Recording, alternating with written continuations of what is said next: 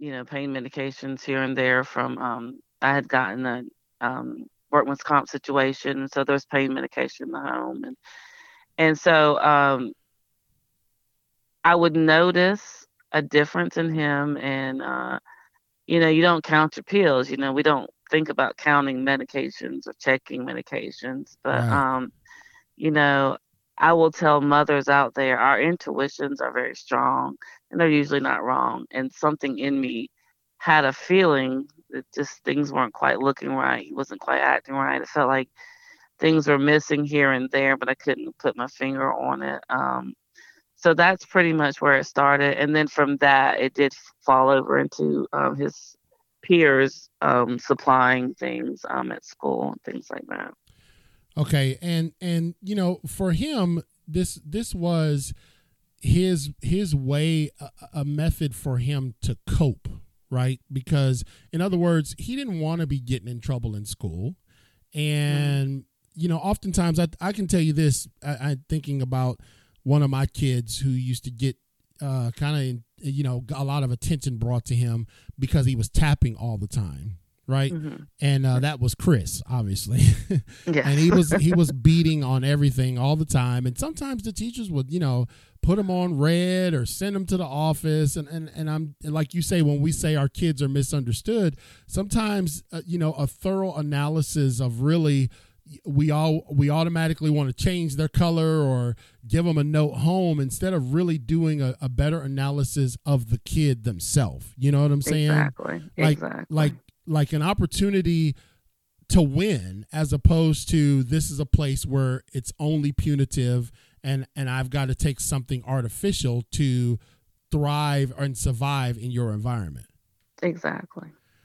So I completely agree with you. Yes. yeah, and again, that's just Greg and I did a training years ago, Letitia, with they were talking about bullying prevention, and we did a whole bullying series on what about the bully. Oftentimes we were protecting the kids and saying stay away and tell somebody, but then we started saying, but what about the kids and that Hmm. are doing it? Why don't we get to the root causes of what their what's causing their actions, as opposed to just always looking to penalize them. You follow me?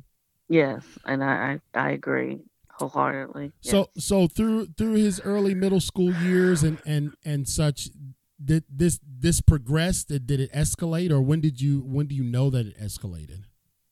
So when I really realized it was not something that could easily be stopped or fixed was probably when Jordan was about 17 Okay. years old. At that point, I started seeing that it was more than just, something here or there to calm him or to, make him be able to be in a situation and not be, a little bit hyper. It became more of a need and a desire. So probably he was about 17, almost 18, and he was going out a lot. He was with friends, and his behaviors were just, showing me that something was not right. Mm-hmm. You could tell he was partaking in some And I have his things that were causing him to information. get high and things like that. Mm-hmm. And so I reached out to a mobile crisis unit. They came to the house, but as a mother, I would like to say to other mothers, we want so badly to believe our children. Right. We want so badly not to be right sometimes, not to see the things that we think we're seeing. But what's so important is to always trust your gut feeling because they came, they talked to Jordan. Of course, Jordan. He can wax eloquent when he needed to. Yes. So, Right. so he was very able to make it seem like he did not have the problem that I was thinking he had, Mm-hmm. and that kind of fell to the wayside, and then it just began to escalate to the point of him having to do things illegally to continue um, this addiction, and it started becoming a very serious problem, and that's when I started to realize it had gotten away from me, and it had gotten away from him as well. So at that time, it became a crisis, and he did get locked up. He did serve a couple of times in jail. Several months in jail at a time for being, found with drugs and paraphernalia on his person.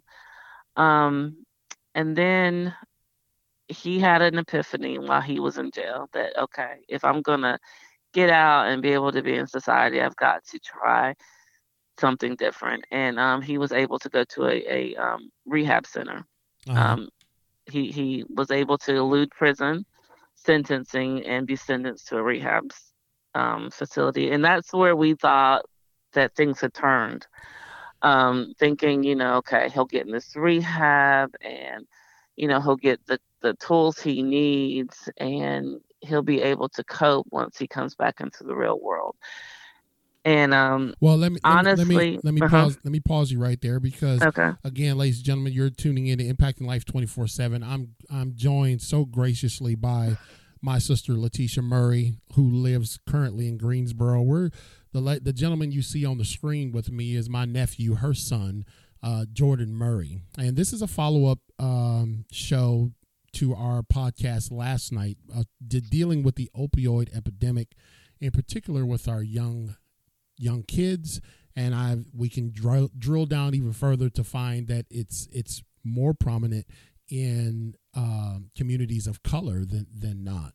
And so I've kind of from a distance watched that transformation of Jordan in the facility, and I would always remark, like, wow, he looks like a different person, smiling. I remember, seeing pictures of you guys going up there, great benchmarks. And so you felt like this was going to be the turning point for him. yes, definitely was encouraged. While he was there, was able to secure his CDL license. He was going to school. He was working and driving trucks, and just thriving. I felt like getting his footing. Understanding that there was more out there for him, that he could have a good life, and that the drugs and that life was not something that he needed. Right. And unfortunately, he was there a little over a year. Some things took place, and he came home. Mm-hmm. So this is where I would say that this is where I'd like to really share, with some people that may be going through this or have loved ones going through this.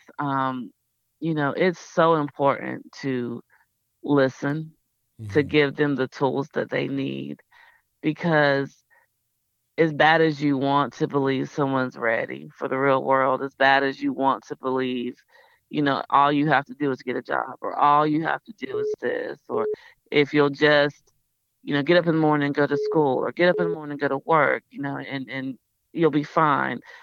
It's a deeper rooted problem that sometimes just doesn't get seen. Um, and it's mental health. You Right. know, Right. we have to be better about understanding that it's okay to have a mental health problem. It's okay to need help for your mind. It's not, a weakness. It's not a cop out. And you know, uh I just encourage mothers, parents, siblings, loved ones, just to encourage, it's okay to need that extra help. Because pushing someone back out in society and thinking a Mm-hmm. job or this is all they need, it doesn't always work if there's a deeper rooted Well, situation. man, you kind of, man, you obviously, you being so smart, and you being in healthcare yourself for all Yes. these years, you're an intelligent lady, and I have been kind of beating this drum relative to mental health for quite some time now, Letitia. And Mhm. what there is a what's the word? There is a shadow over that term mental health.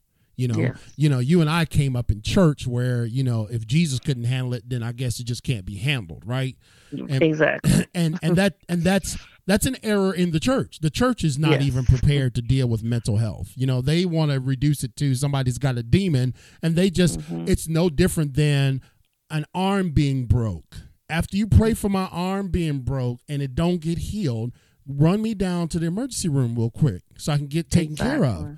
And when we think about, like you're talking exactly what I'm saying, when we think about mental health, it's like, okay, well, I'll go to the emergency room for a broken arm, but I to go talk to someone about something that I still struggle with. Oh, God forbid, right? Exactly. Yes. Yes, and it's funny you say that because it's so true. You'll want someone to put a cast on your arm because you'll want that bone to heal. You'll want to be able to function and use the arm again. Right. Our brains, our minds are a vital part of our body. Right. And, like you said, growing up in church, raising my children in church, it was so taboo. Don't give them a pill. Don't send them here. If you can't pray it through, then you're not praying hard enough or you're not seeking hard enough. Right. And we all know that, the Lord himself gave us physicians for a reason. Right. So it is taboo, and it is something that unfortunately we as parents, we as, people ourselves just don't put a lot into because it's looked at as a weakness and that you're not strong or that you don't have enough belief. And that's definitely not true. So he came out of the treatment facility where he was doing really well. He came out of the treatment facility, and what happened after that? After that, we encouraged him to get a job, and he looked so good. He was very encouraged, and he went out. He got a job. First couple of jobs didn't work out, transportation issues. He actually wrecked his father's truck during that stint, trying to get back and forth to work. Things happened, and it became just a lot. Everybody is expecting this great interest back into the world, and okay, now you've got this, you've got that. Get a job. Let's go to school. Let's do something, and I believe it became too much. And shortly thereafter, he turned back to the drugs because what he told me was when he had that in the system, his mind would shut off. He wouldn't be overthinking. He wouldn't be so stressed. It was a lull for his mind where he could just not have to deal with that. And unfortunately, it began to spiral. He overdosed for the first time. I want to say it was June the 24th. And brought him back. Ambulance was there, took him to the hospital. We met him there. He woke up, and then they allowed him to just walk out of the hospital. No one came and spoke to us. No one tried to offer assistance. They revived him. He walked out, and at that time was the first time I'd ever seen him cry about the situation. And I remember asking him, I said, Jordan, do you want to live? And he said, I don't know. And he cried. And, as a mother, that broke my heart because I couldn't understand how he didn't know whether or not he wanted to live, just not knowing that things were just, the burdens were becoming so heavy. And so, of course, as a mother, I tried to watch him very closely after that. I tried to encourage him. His sister tried to be there as often. But you can't stop someone when they have this need and this addiction. And let me pause you right there, Letitia, because you're helping some people tonight. Again, ladies and gentlemen, this is a special the 2-part series of the opioid crisis, and I'm joined tonight by my sister, Letitia Murray, and we've been brother and sister since 1997. 798. And, Yeah. and we're talking about the gentleman that you see on the screen for our live audience is my nephew, her son, Jordan Murray. And the last few words Letitia said about the struggle is addiction. And you have to understand this, ladies and gentlemen. Please listen closely. And Letitia, who happens to be a nurse, she can correct me if I'm wrong. You have the ability to correct me on my own show, okay, sister? Okay. Addiction is very, very powerful. And sometimes, many times, oftentimes, willpower alone might get you a good week, might get you a good month, but addiction is not just think yourself happy. Addiction is physiological too, because I spent, and I talked about this last night, Letitia, I spent from 2013 to 2018 and a half on opioids. From 2013 to 2018 and a half. One situation was because of the Stacy's ulcer that about chewed off my leg. And then the other situation was the 2 failed back surgeries. They told me I'd be on pain management for the rest of my life, which meant every 30 days I got a new supply of OxyContin. And for it, you think, well, I'm functional, I'm a speaker, I'm an executive, I blah blah blah blah blah. But let me tell you something: addiction don't discriminate. Yes. Your credentials and pedigree means nothing to that, and it's not just, like I said, it's not just a thought. It's physiological too. There's dependency, right? Isn't dependency a part of the equation, Letitia? Definitely, yes. And there's a dependency. Right. And so people develop a dependency on a substance to help them escape or function, or a combination of those. And so the first time when Jordan overdosed, was it with some synthetic or altered drugs? Do you know?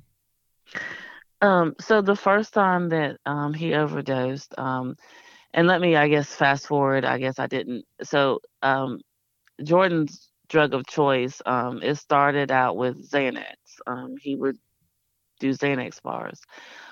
When that didn't quite give him enough of that euphoric feeling, like I just don't care, he turned to Percocets.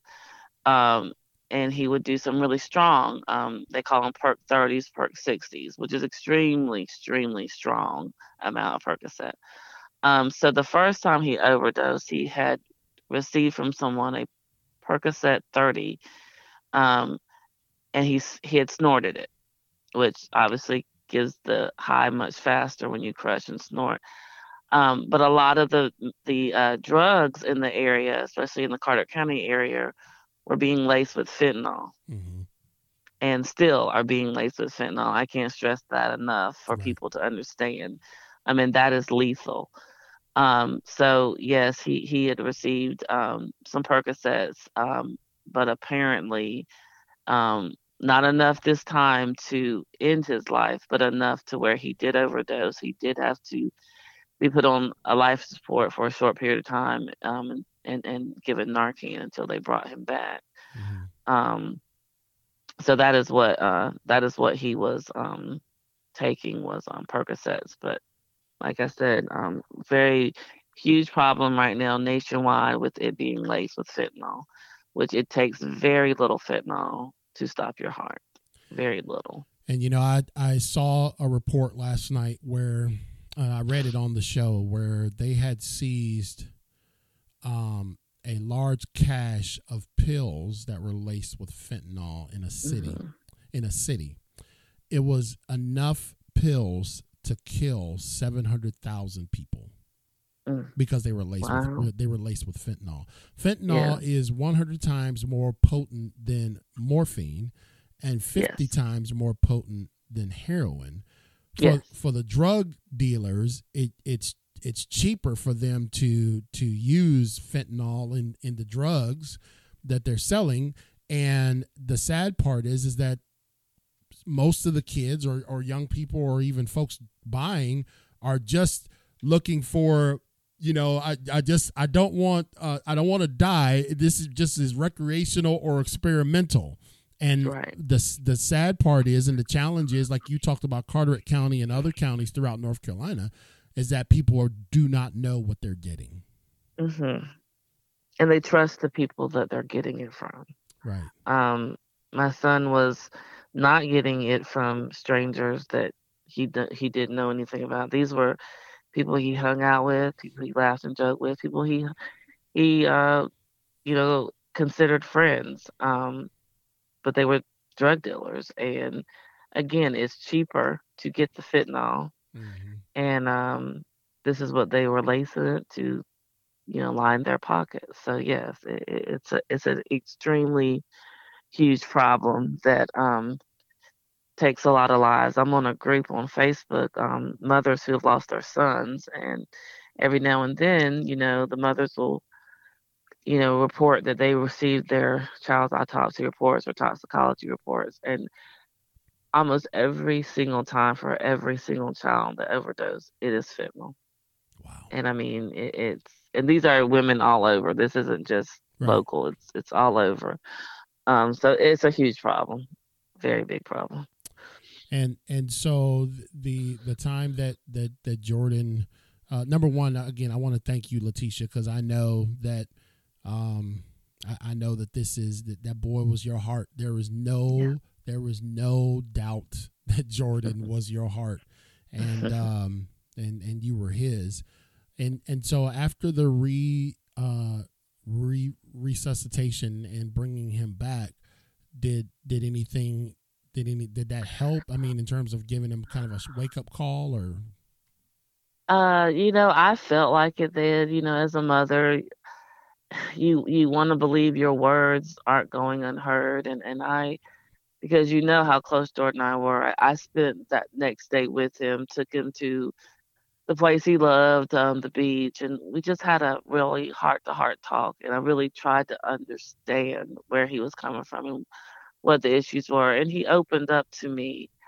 But, where I feel like I will say, I failed, or we just failed to realize, is that talking wasn't enough. This was already something that had him. And it wasn't something he could easily escape. I remember telling him, sitting in the living room the very next day after this happened, with his sister sitting there, his father sitting there, and I said to him, I said, "You do realize that there is a point sometimes of no return." I said, "There's always that point, possibility of a point of no return." And he said, "Yes." Um, but I felt like that was something. His addiction was so strong that even that did not deter him from continuing to feel that feeling, because again, it was a mental health situation. He right, would tell me it quiets the voices in my head. It calms me. It right, helps me to be able to be clear. And that's something that he craved, and that's something that he needed. And again, looking back, I wish that's something that I would have been able to give him at an earlier age, mm-hmm. um, rather than him having to seek it out on his own.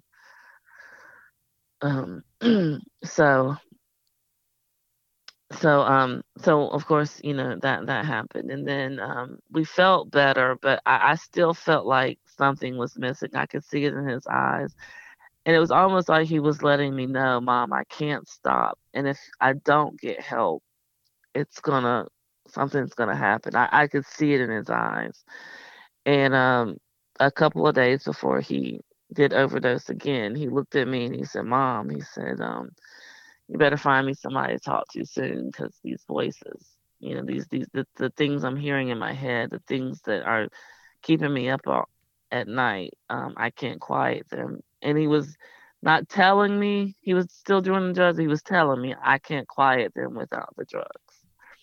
Um, and then on his July 21st, his 23rd birthday, uh, he had wanted to partake with a friend of his, and He'd had a big party that weekend, had everybody there at the house, had a great time, had really celebrated turning 23. And then on his birthday, he had a friend over, and this friend was a drug dealer, um, and had given him something to party. I'm going to give it to you for free. This is for your birthday. Of course, to someone that's an addict, free, it's like, wow, you're doing me a favor.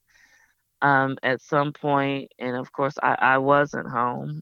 His sister was there, but at some point, he went upstairs, did the drugs, and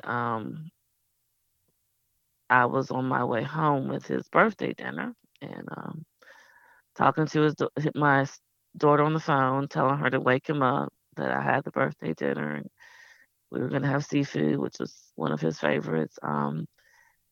She went upstairs to wake him, and he was gone. He was cold to the touch. Of course, the mother and me, the nurse and me, both were struggling within itself, because the mother and me, I flew home. I made it before 911, before the EMTs got there. I worked on my own son, and I just remember looking in his eyes, just begging him, and also apologizing to him. And so I tell mothers, I will share this with mothers who are going through this.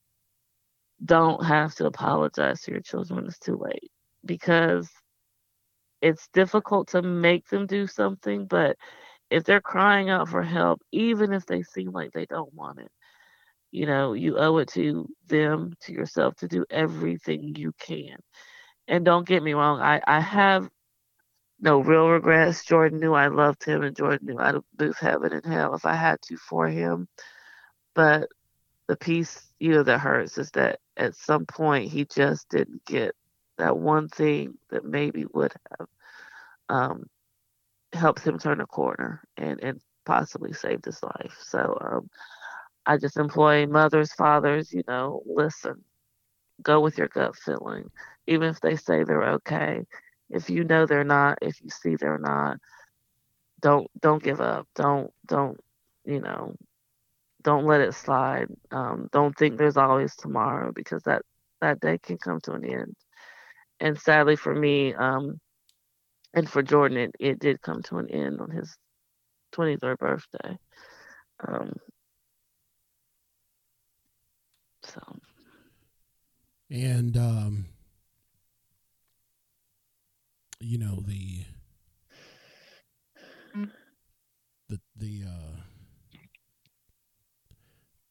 crazy thing about the unfair thing about life is that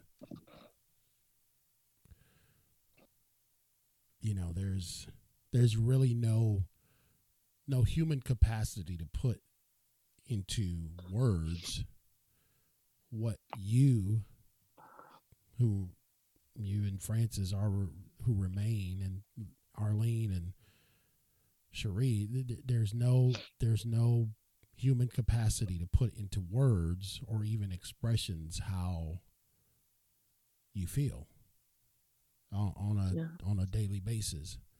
And I feel like your story is your testimony of your son is extremely powerful, and there are more people than not that are struggling. Okay, and the lady I'm having on the show this coming Thursday, she's the founder of Pumped Up Parenting, and one thing that she said that I wholeheartedly agree with is listening to your children. yes, And man, if I could, and it's not always just listening to their words, but listen. yes, You know what I mean? Listen to their yes, body language, their body their actions. Yes, Yes, yeah. And I will say this, having known Jordan, I think most of his life. yeah, he did. Definitely. he it was I I knew, without trying to be all up in his business, I knew that there were some struggles. And what you said really resonates with me, because I still have the message on my phone. Well, I can't remember the exact date, Letitia, but I sent them a message after the first episode and said, "Hey man, I want to bring you down here to the Ville and cook for you and have you over." And he's responded, "I love that." And I'm just like, okay, let me get my schedule aligned. Let me, what I mean, like you say, go with your gut. I should have went and picked him up that same day. But I will say this, that Jordan's legacy will serve and stand to help maybe a kid or a mom or dad that's listening to us tonight, or that will be listening on our podcast, that you feel like you don't know what to do. You feel like you have no hope. So what I'm going to do is I'm going to give someone with some experience an opportunity to speak to both groups. So Letitia, what I'd like you to do is, let's say there's a young person out there listening to us right now who is going through the same quiet struggle with the same echoing voices that Jordan had, and they can't seem to get their bearings. Why don't you take a moment and speak to that kid? So, what I would say to that child, that kid, is that there's someone out there. You may not think they want to hear about it. You may not think they would understand. Um, but I would say talk. Talk to your mother if that's your person. If it's your father, if it's your sibling, pastor, get that outside of you. Don't allow those thoughts, those feelings, those voices to consume you, and don't feel like it's your job and only your job to quiet them because you've been misunderstood. There are people out there that will listen, that can find you the assistance you need, that want to help you. Do not feel that you're all alone. Do not feel that you're crazy. Do not feel that you're the only person that this happens to. My son was a highly intelligent young man, extremely smart. Um, he had loving parents. He grew up in a Christian home. Sometimes it's not what you do, what you've done.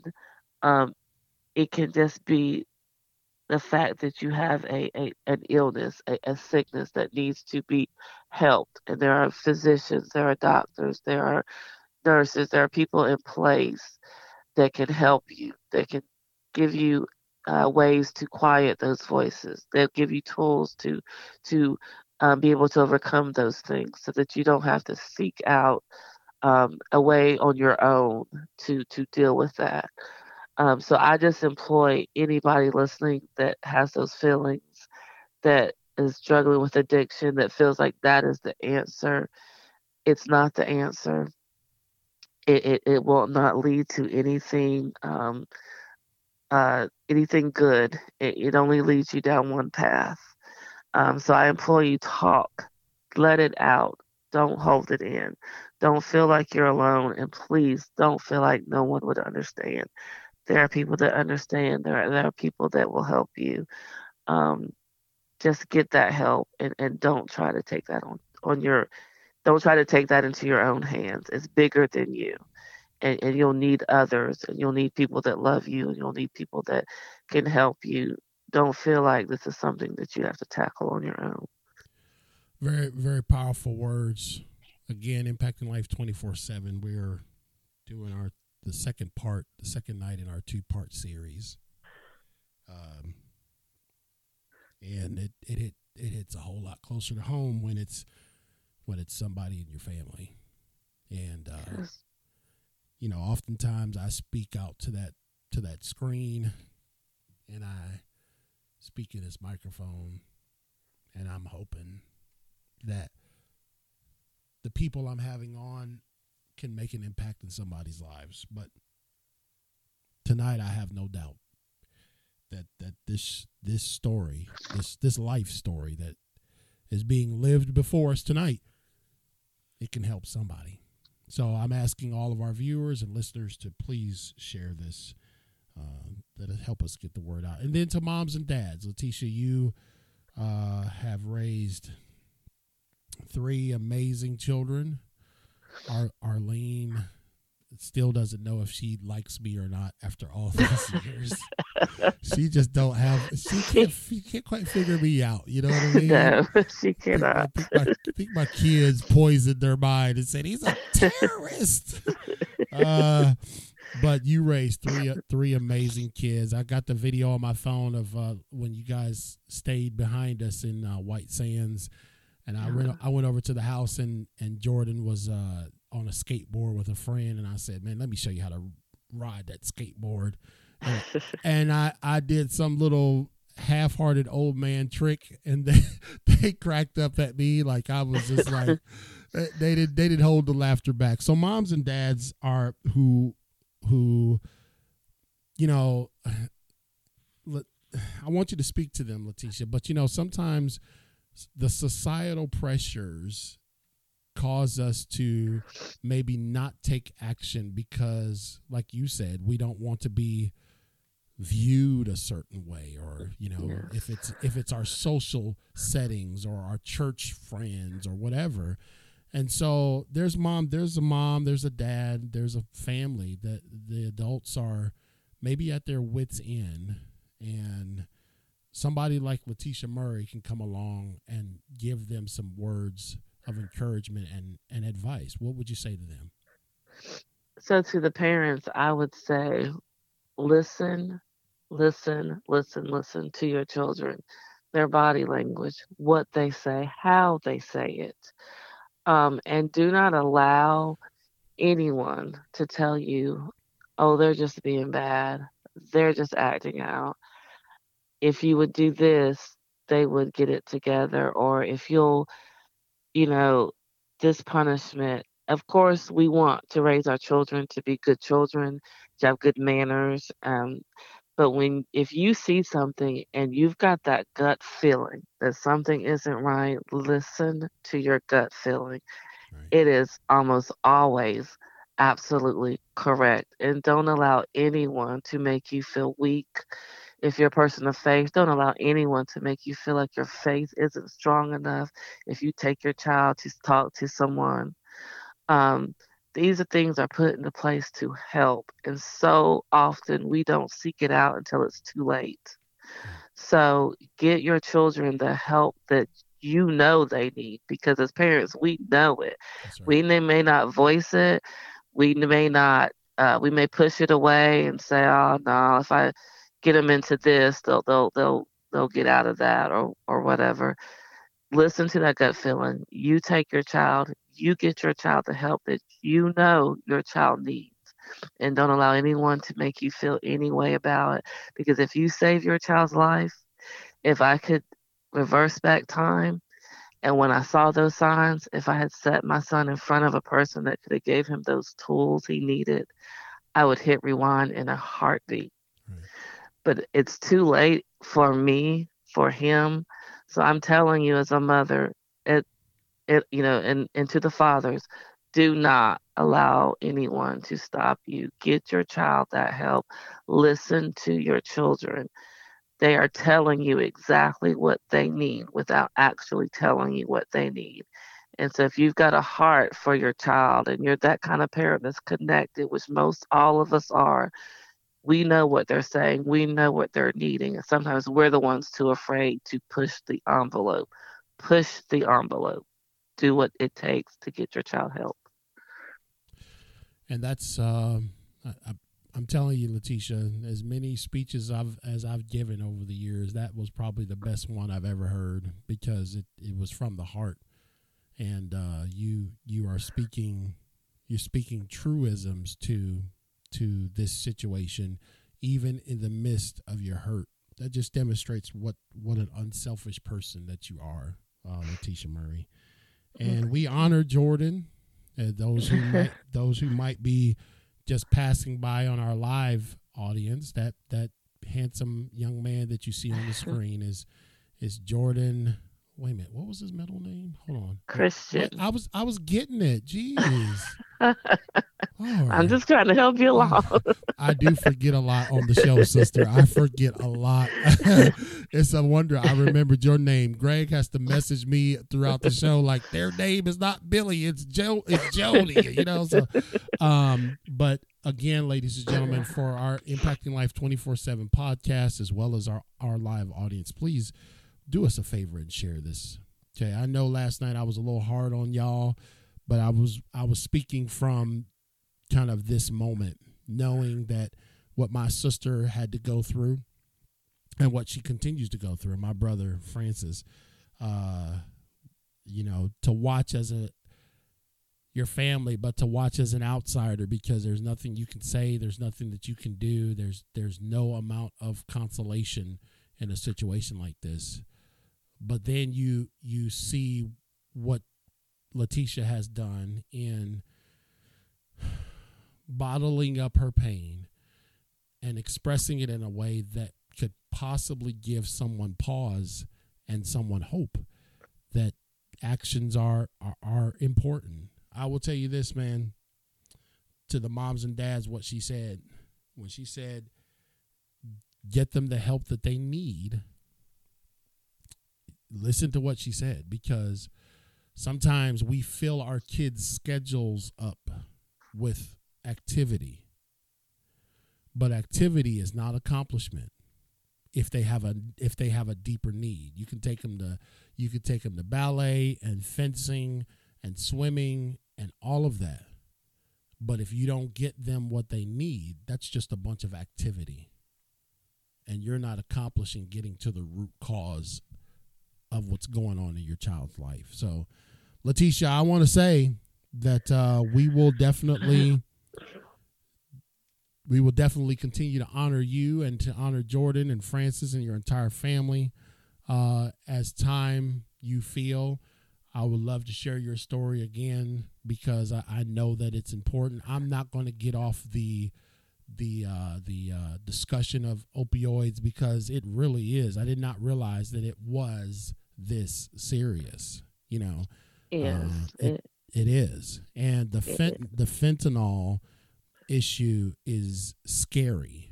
It's not just an issue. It's scary, because moms and dads, your kids are going to experiment. We would pray that they wouldn't, but that and I'm not saying it's always going to be the case, but if a kid just out of innocent experimentation could get a hold of something that could kill them, yes, we need to be sounding the alarm. And so, Letitia, we really appreciate you. We love you.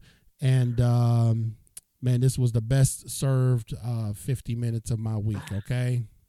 Well, thank you, and I really appreciate you allowing me to tell Jordan's story. Of course, I adored him, and I'll take any opportunity to share what a beautiful soul he was, and to try to help someone from having to, like you said, live with this pain and this grief. So thank you for having me. All right, and we'll do it again. Until next time, though, love you, and we'll be continuing to pray for you. And I know that you impacted many lives tonight, okay? All right, thank you. All right, God bless you. Thank All you. right. God bless you. So that was, ladies and gentlemen, Letitia Murray. And you're right, Greg. You said it. He sees it all the time. And it is crazy. Greg says he sees it every day. So as you see, ladies and gentlemen, we don't just, we have hundreds of people on this show every year. But I watched Jordan's parents, and they absolutely adored that boy, that young man. And we are not but just a few mule's burden of earth removed from that being us. So she said it best to the parents, listen. Man, if I could go back and rewind my entire parenthood, I did a whole lot of talking. I did a whole lot of bloviating. I did a whole lot of lecturing. And man, I didn't listen nearly enough. If I could go back and redo that, that's where I would start as a parent. Y'all know my book's coming out in July, right? And one of the elements that I've been unearthing about this story, about this tragic story of my life, was that I was wanting someone to hear me. I was screaming out, but nobody was listening. Not mom, dad, nobody. And sometimes our kids may not verbalize what they're trying to say, but Letitia said it best. She said, look at their body language. Listen to their body language, because that's a form of communication, and you need to be attuned to it. All right, so that concludes tonight's Impacting Life 24/7. And you're right. I would let me just go ahead and say that, Greg, because that's a very good point. And I want to say this with reverence, but understand this, that people of faith are not exempt from their children needing help services, themselves needing help and services. Heck, I need help and services, and I'm not being facetious.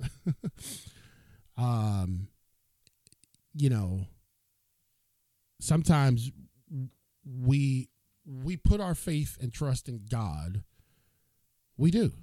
It's a reality. But she also helped us really peel back the onion to see, man, that the human body is a complex organism, and we don't have any issues with fixing something that we know is broke, right? We see a limb out of place. We know that there needs to be interventions.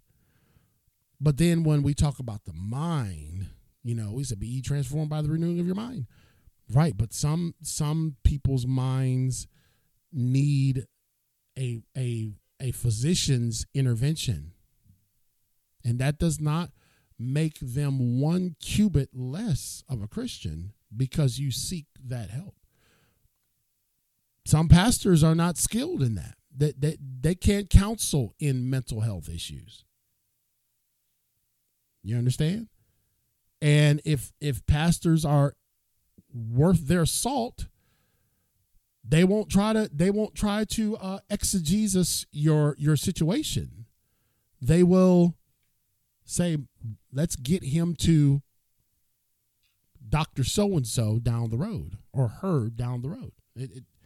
That's real.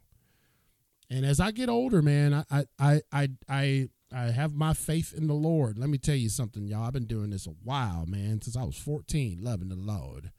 But as I've gotten older, that don't mean I'm more enlightened. I just realized that you don't just walk through this life blindly and just say, well, come say, come saw, whatever happens, happens. No. If my child needs mental health intervention, then bless God, I'm going to get it. And if I need it, I can pray, I can ask God, I can seek, and I can still be struggling. And, sometimes why people leave out of the church is because they feel this struggle, like there's this cloud over getting mental health help, and it shouldn't be that way. And our churches need to do better in that regard. I'm just telling you because I know the interworkings of some churches, and it's a struggle. So thank you, Letitia Murray. Thank you, Jordan Murray, for your life that you lived. Thank you, Greg, for riding with me, and thank you all who tuned in. I didn't see anybody on the screen because I had to get the audio correct and get her into the system. So we'll be back Thursday night right here on Impact Life 24/7. And we will have Celia. She is the CEO of Pumped Up Parenting. I'm joining with her the first week of April, and we're hosting an International Day of Calm. So we're going to talk about that this coming Thursday. We're going to ask people to sign up for it. Really, take a pledge to have one day, I think it's April 5th or April 4th, where we're going to an International Day of Calm. I know my kids probably wish I had had that a long time ago. So anyway, God bless you. We'll see you back here on Impact Life 24/7 with your host, CL King, Thursday night at 8:30 p.m. God bless you.